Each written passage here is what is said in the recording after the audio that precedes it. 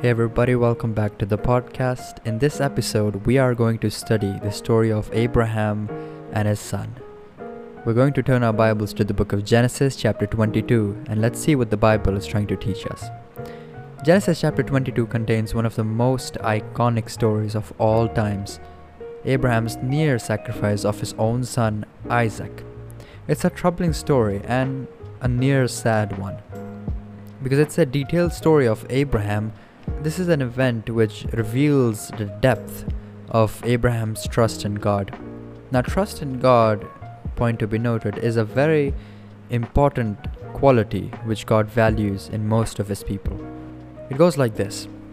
Sometime after Isaac's birth, while Abraham was still living in Beersheba, God speaks to him again. Now note that this is not the first time that God is speaking to Abraham. Abraham had been conversing with God a lot of times now. This time, God comes to Abraham as a test. He comes and gives him a test of his faithfulness. Abraham is to take Isaac to the land of Moriah. What does he have to do there? There he is to offer his own son Isaac as a burnt offering on one of the mountains.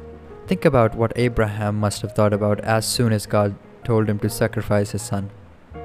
First of all, Isaac was a gifted child, which Abraham got at an age where childbirth was not possible. And God makes this command of offering your own son as a burnt offering. We'll see what Abraham does. It's most important to think about that, however, this is not the first time, as I told you, that Abraham has heard from God. Nor is this the first time Abraham had been presented with a situation he does not fully understand. There has been times when God tells Abraham some things which Abraham just does not understand. But we see that Abraham sometimes trusts God when he does not understand God's plan. However, God faithfully provided a son to Abraham, even though Abraham could not see how it was possible. God was righteous even during the destruction of Sodom. He saved Lot. Abraham just didn't understand how this could happen.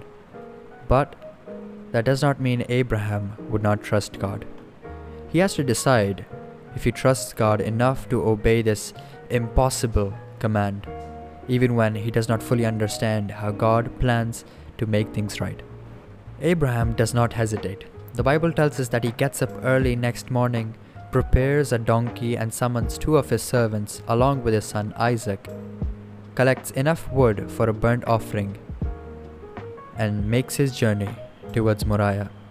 But notice that he did not take up a lamb or a ram for his sacrifice. Isaac must have noticed this, as we don't know how old Isaac was, but still, because the Bible tells us that he was old enough to ask intelligent questions and he was old enough to carry wood for his father. This tells us that Isaac must have been a teenager. The small group immediately heads out to this 3-day trip to Moriah.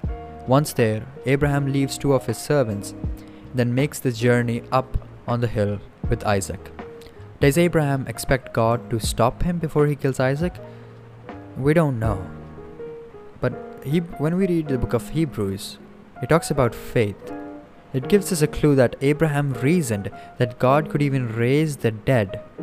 So Abraham must have thought, even if I have to kill my own son, God is so faithful and merciful that he would stop me, or if he does not stop me, he would raise Isaac from the dead. How wonderful is this faith in God. After building the altar, Abraham binds Isaac and lays him on it. Think about what Isaac must be thinking about. Why is my dad even doing this? Before he can kill his son, God's voice rings through the heaven, commanding Abraham to not harm Isaac. The test is over, and Abraham has passed the test. Genesis 22 verse 12 says, "Now I know that you fear God, seeing that you have not withheld your son, your only son, from me." And as soon as Abraham passes the test, a substitute sacrifice is provided in the form of a ram caught in this bush. The ram is offered, and Abraham names the mountain the Lord provides. Then the Lord renews and emphasizes his promise to Abraham once more. The Lord adds another promise. He says, all of the nation of the earth will be blessed through Abraham's offspring. And we see that through Abraham's son Isaac, God's promises have been fulfilled. Genesis chapter 22 ends with this list of 12 children of Abraham's brother Nahor. One of those children, Bethuel, becomes the father of a girl called Rebekah. And we'll see who Rebekah is. We'll see how she adds to the wonderful story of the Bible. But what does this chapter teach you and me? 2 points that the Bible teaches us is, always trust God. There would be a point where you would not understand what God's plan for you is, but trust Him. Because we have examples. We have Noah, we have Abraham, and in the Bible there are countless, multiple examples of how people trusted God, how people had blind faith in God, and that is how God sustained them through their journey. Point number 2. Is it okay if God takes it away from you tomorrow? What if God just never commanded Abraham to stop? What if Abraham had to kill Isaac?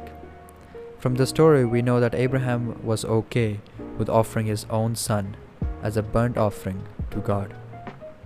Are you okay if God takes it away from you tomorrow?